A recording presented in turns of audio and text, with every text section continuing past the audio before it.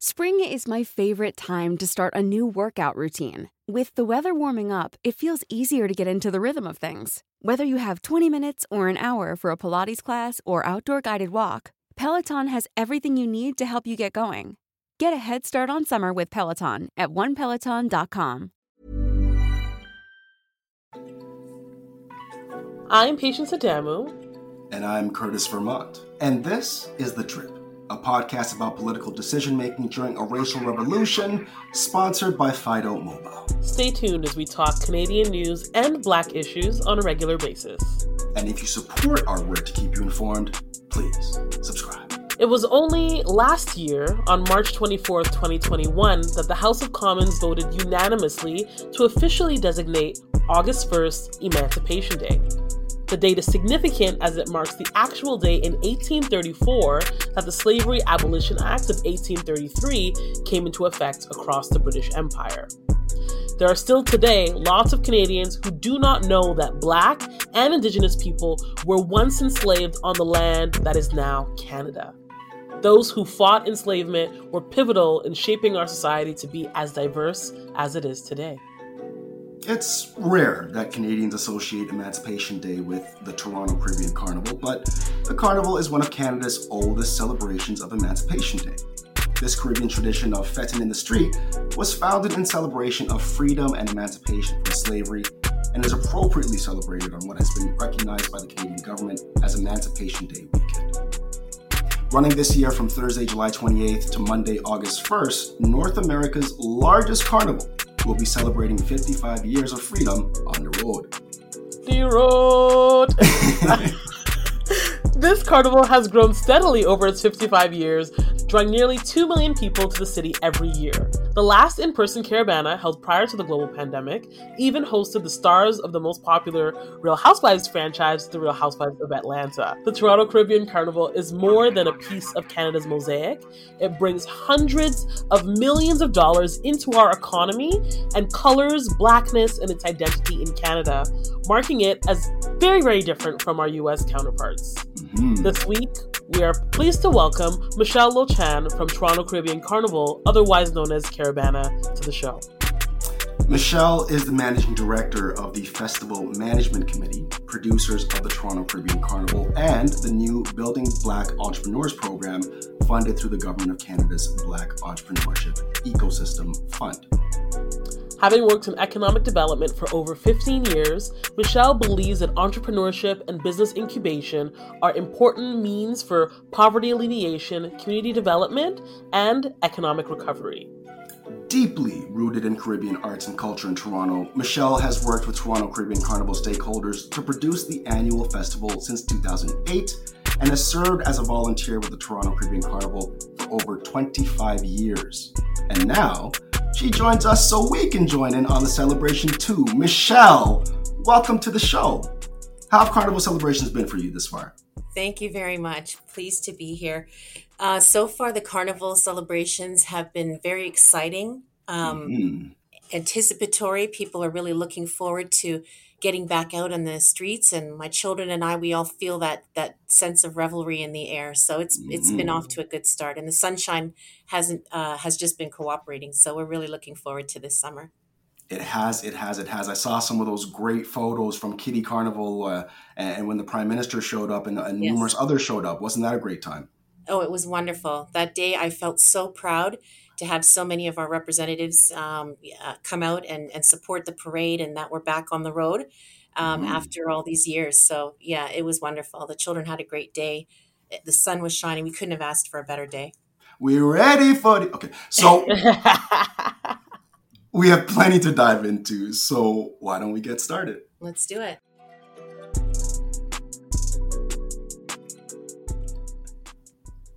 So Michelle, first, what does your role entail and why did you decide to take it on this year? Sure. So my role, my title officially is the Managing Director of the Festival Management Committee. And as you mentioned earlier, the Festival Management Committee, we produce the Toronto Caribbean Carnival. and we produce the new Building Black Entrepreneurship Fund.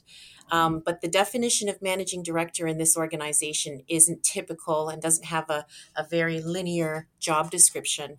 If I had to say what the majority of my role entails right now, it's about providing vision and oversight to the overall festival management committee as it builds itself into a new organization of sorts, a more community focused organization versus an event management organization. Definitely generating revenue is one of my key tasks in this role. Community engagement, and that involves a lot of repositioning the festival management committee, Carnival, etc., into a more positive and prosperous conversation amongst Canadians and internationally. And also standing up the new Building Black Entrepreneurship Program. As you mentioned, we were recently awarded funding through the Government of Canada's Black Entrepreneurship Ecosystem Fund to deliver entrepreneurship training. And so during the quieter months of our festival, from when I started in November into, I want to say, March, we've been rolling out a soft launch of this program. So that's been a lot of my priority, along with compliance and setting up the infrastructure for the actual parade and festival that's coming up. Yeah. Gotcha. Yeah. That's really, really exciting to know that the festival is being used kind of as a jumping off point for other ways that we can bring some economic stimulus to Black and Caribbean communities in the Greater Toronto area. So it's what it was always meant to do. Yeah. Absolutely. And, but prior to joining the Festival Management Committee, I worked with FedDev, the Federal Economic Development Agency of Southern Ontario, on granting access to funding for small and medium-sized enterprises, primarily in the tech and emerging sectors, and included working as an innovation advisor with IRAP and Innovation Canada.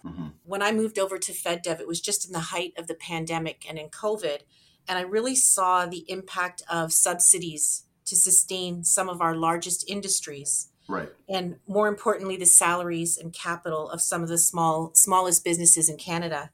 Right. So my decision to come over to the Festival Management Committee and work with Carnival was the need to see our community and our people, our businesses have the same access, and to bring my skills towards them to really, just create that blend of culture, but also project or program management, and help make a bigger visibility for the economic impact that Carnival has. So I just saw it as a good blend of skills, passion, etc., and timing for me to take on a role like this. Yeah.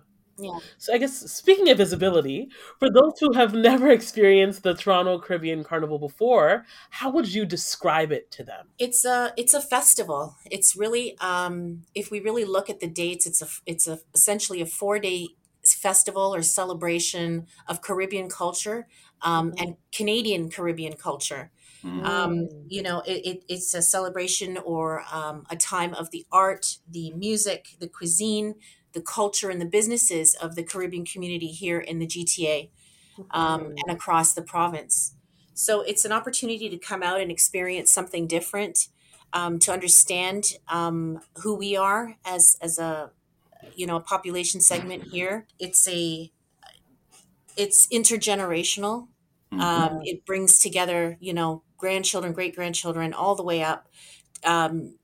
For family celebration, but also for transmission of culture and history. It's colorful, it's vibrant, and it's very musical. We're a very, very musical, musically based culture, and so it really is the core or the heartbeat of the entire festival. Yeah, if you want peace and quiet, nobody This is not the place for you. This is not the place for you. But one other thing I wanted to say about the festival that maybe a lot of people don't know, it's also a competition. It's a competitive festival in that the bands that you see and that make up the parades and the costumes and so on, they're competing for the title of Band of the Year. And so they're being, there are rules and things to comply with when building your costumes to really give you that competitive advantage and to allow you to compete. along with the numbers of people who participate in the parade. So there's more to it than just the revelry. There's the competitive part. There's the intergenerational part as well. So it's very meaningful. So we kind of touched on, as you said, the transference of knowledge. There's, what we didn't kind of touch on yet is the history. Right. So why don't we talk a little bit of the history? Give us the history of Toronto Caribbean Carnival as to why it was started in Canada, and tell us about its origins in Trinidad too. Why is Carnival about more than just bearing skin and chipping down the road, which are both very, very valid? Right. Well, in Canada, Carnival was introduced in 1967 by the Caribbean Canadian community in honor of the centennial celebration, Canada's 100th birthday. Mm-hmm. And so the community decided to package this small festival or parade or demonstration of what Carnival in Trinidad and Tobago looks like, and brought it here to celebrate our achievements, if you will, here, to cement our place here in Canadian culture, and to invite others to understand who we are, and to create, to add to that melting pot or that multiculturalism that we are. Prior to that, the festival really took the form of scholarship. In that it was founded by women's organizations, Caribbean women organizations in the 50s and 60s, that were really committed to helping young Black youth that had migrated here from the Caribbean to get access to education. And so they would put on events and fundraisers and so on, leaning on Caribbean music, calypso and soca, et cetera, to help raise money through parties and events, et cetera. So when the time came for Carnival to come here, there was already good organizations or foundations or associations, if you will, of people who came together to really help it become the event that it was in 1967. From there, it's just only evolved into what we have today. But that is the origin of how it arrived here. So it's interesting because so much of what we understand about Carnival, about festival, it originated in Trinidad. However, there are numerous other West Indian countries that have a strong impact on the celebration as well. Could you speak to that a little bit as well? Absolutely. I mean, I feel that globally, there are about 90 Caribbean carnivals worldwide. Mm-hmm. And that's even outside of the Caribbean. So, there are international festivals, Caribbean festivals in the UK, in Europe, around the world, in South America. Why Trinidad holds the title, if you will, of, being the Mecca or the original or the prototype of Carnival is because of the fact that it's almost an industry in Trinidad. It's part of the fabric of the economy, of the politics, and so on. And it started with the similar to Mardi Gras in Brazil and so on, as a depending on from which perspective you're looking at how it started. It started with the French that were in Trinidad at the time that celebrated the 2 days before Lent. With a little bit of debauchery, just letting go of all of these restrictions that they lived under as under Catholicism in the Caribbean. And they had these 2 days where they could just kind of free up, if you will. Free up. Party. Exactly. And party. And from there, they had their masquerade balls and so on. So that's part of the origin. The slaves, the indentured servants, and et cetera, who lived in Trinidad at the time mimicked it through an event, what they called can boulé, which is the burning of sugarcane. So it was done by nighttime, by candlelight, if you will. And back then, the costumes were more mockery of European culture in the Caribbean. So the costumes were very scary depictions of European women with exaggerated, body forms, a depiction of American cowboys as robbers. What another mask that we have called the jab jab, and that was probably the most common type of mask where people played in mud and oil and paint, rather than the elaborate costumes we know today. And played, and paraded and masqueraded with what are they, like percussion instruments like steel pans or like drumming, etc. And it kind of just went on simultaneously while the European settlers were having their celebrations. And so from there, um, it also evolved into, as I mentioned, what we have today. And it's a spirit that comes forward. It's a really deeply rooted traditional culture that has to express our freedom, our desire to want to celebrate during that season as well too. And then how we continued that and how it looked forward even after the French, left Trinidad. And then, so with the French influence around the Caribbean, they had similar events, or other European countries or other Catholics throughout the Caribbean also had these types of celebrations throughout the Caribbean. So it became a common event across the Caribbean as well too. There are different forms of celebration, different times of the year. For example, in Barbados, the Irish have a bigger influence than the French, and so their carnival looks a little bit different and is more centered around harvest, Mm. where ours is more around, as I mentioned, the Lenten season and the Catholic calendar. Yeah. And it's interesting too if we bring it back home to Toronto, if we take it back to the 60s, the predominant culture for one reason or another in Toronto when it came to Caribbean people was Jamaican, because we had the biggest demographic size.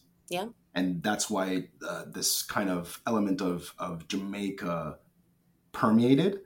But I mention all this to say this isn't really a Jamaican thing, man. This is Trinity. This is numerous islands coming together to tell a great story of our Caribbean culture. It is, that's always fascinated me. I guess because the model in Trinidad existed, Mm-hmm. and was easy to adapt. We knew what we were doing, by bringing how to build masts, and we had, those mast builders from Trinidad who were living here, who had that upbringing, who could bring that skill set here to create that.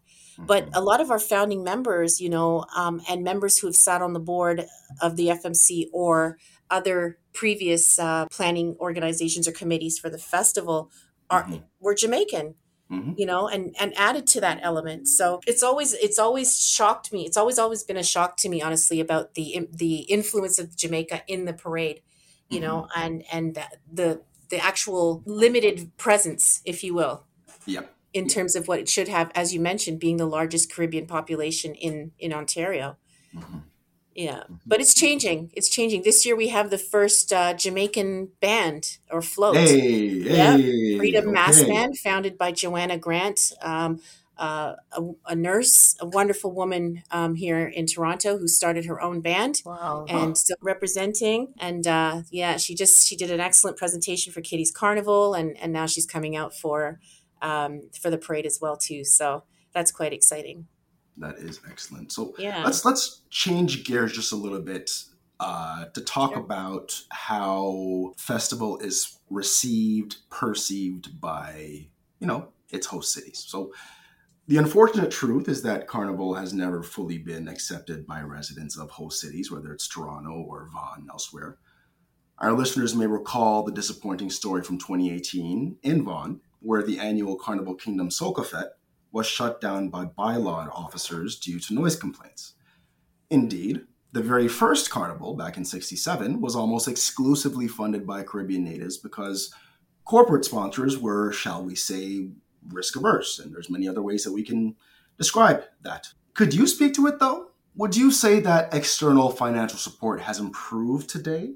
If so, why? And if no, why not? Regarding the risk aversity, I want to say that developing municipalities probably don't see the economic impact that hosting diverse events such as Carnival Kingdom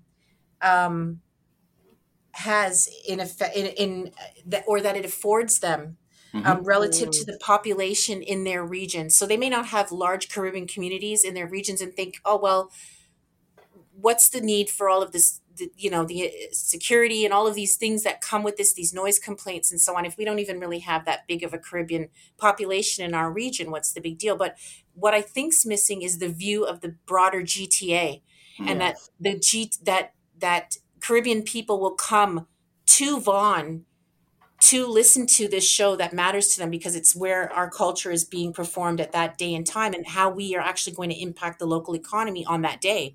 That's right. or for those events. And so they're not seeing that view. Maybe their view is too limited. And so they're just stuck with their stereotypes about, oh, there's maybe too many Black people in one place or what have you it might be. Speak on But it. they're missing the point. They're missing the point. It's Yeah. a GTA view. We don't all live in Vaughan, so we're going to come from different places to patronize wherever our events are. Right. So I think Right. it makes sense for people, to look at it broader that way, especially at this time when we're trying to recover economically. Right, right. It's Yeah. like, do you want the tax dollars or not? And Yeah. we've broached the subject already, but it's important to note, based on a 2010 formerly Ryerson, now Metropolitan University study, and there are others, for example, from PwC, pointing to the festival generating a minimum of $438 million. More like probably $1 billion, more like even $2 billion between the provincial government and municipal government and money that goes to all that take part. So this is a massively revenue generating endeavor, and it should be respected as such. Absolutely. And this is all done between July and August. All done in that short time span. This is done between July and August. This is what the Caribbean community comes together, mobilizes because of a sense of pride in our culture to say to Canada or to our local regions, we love it here. We love where we live. We want to invest. We want to be seen, heard, and respected. And this is what we are contributing to our economy every year. Mm-hmm. And every single year. Every single year for 55 years. I mean, yes, we may have had our challenges organizationally, and, there are different opinions out in the broader media, but the dollar value speaks, you can't lie. That's right. And, and for 55 years, what we're getting in return. So you were asking about, is the external financial support, has it improved today? Well, we've moved through different models. We've gone from self-funded, as you mentioned earlier. We've gone originally from, this being a contribution of our own people, building this and putting it together. Then we went into a loans model, and that's where some of the challenges came up with financial management and so on with different organizations through the loans model. We then moved into sponsorship by seeking, grand corporate title sponsors to supplement the majority of costs for the festival, to now grants. And if we're really contributing, up to $2 billion, what we're getting back to produce something like this it's very minimal compared to what we could do with a larger contribution to this product, if you will. Oh gosh, what a conversation, nice, you see. You just listened to part one of our chat with Michelle Lochan, Managing Director of the Festival Management Committee for the Toronto Caribbean Carnival. And isn't she great? I mean, I just love how much knowledge she's bringing to this episode about the history of Caribana and its contribution to Canada, including the social and economic benefits that the festival brings every single year. Part 2 is coming up next, so be sure to take that in. And as always, thanks for listening.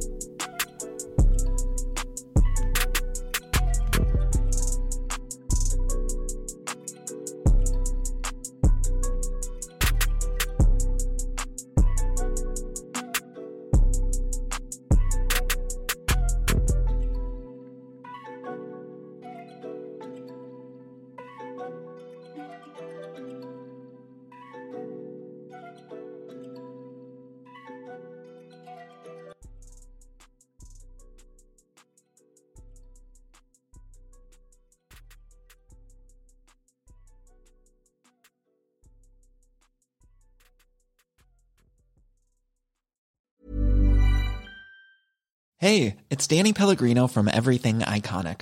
Ready to upgrade your style game without blowing your budget? Check out Quince. They've got all the good stuff, shirts and polos, activewear, and fine leather goods, all at 50 to 80% less than other high-end brands.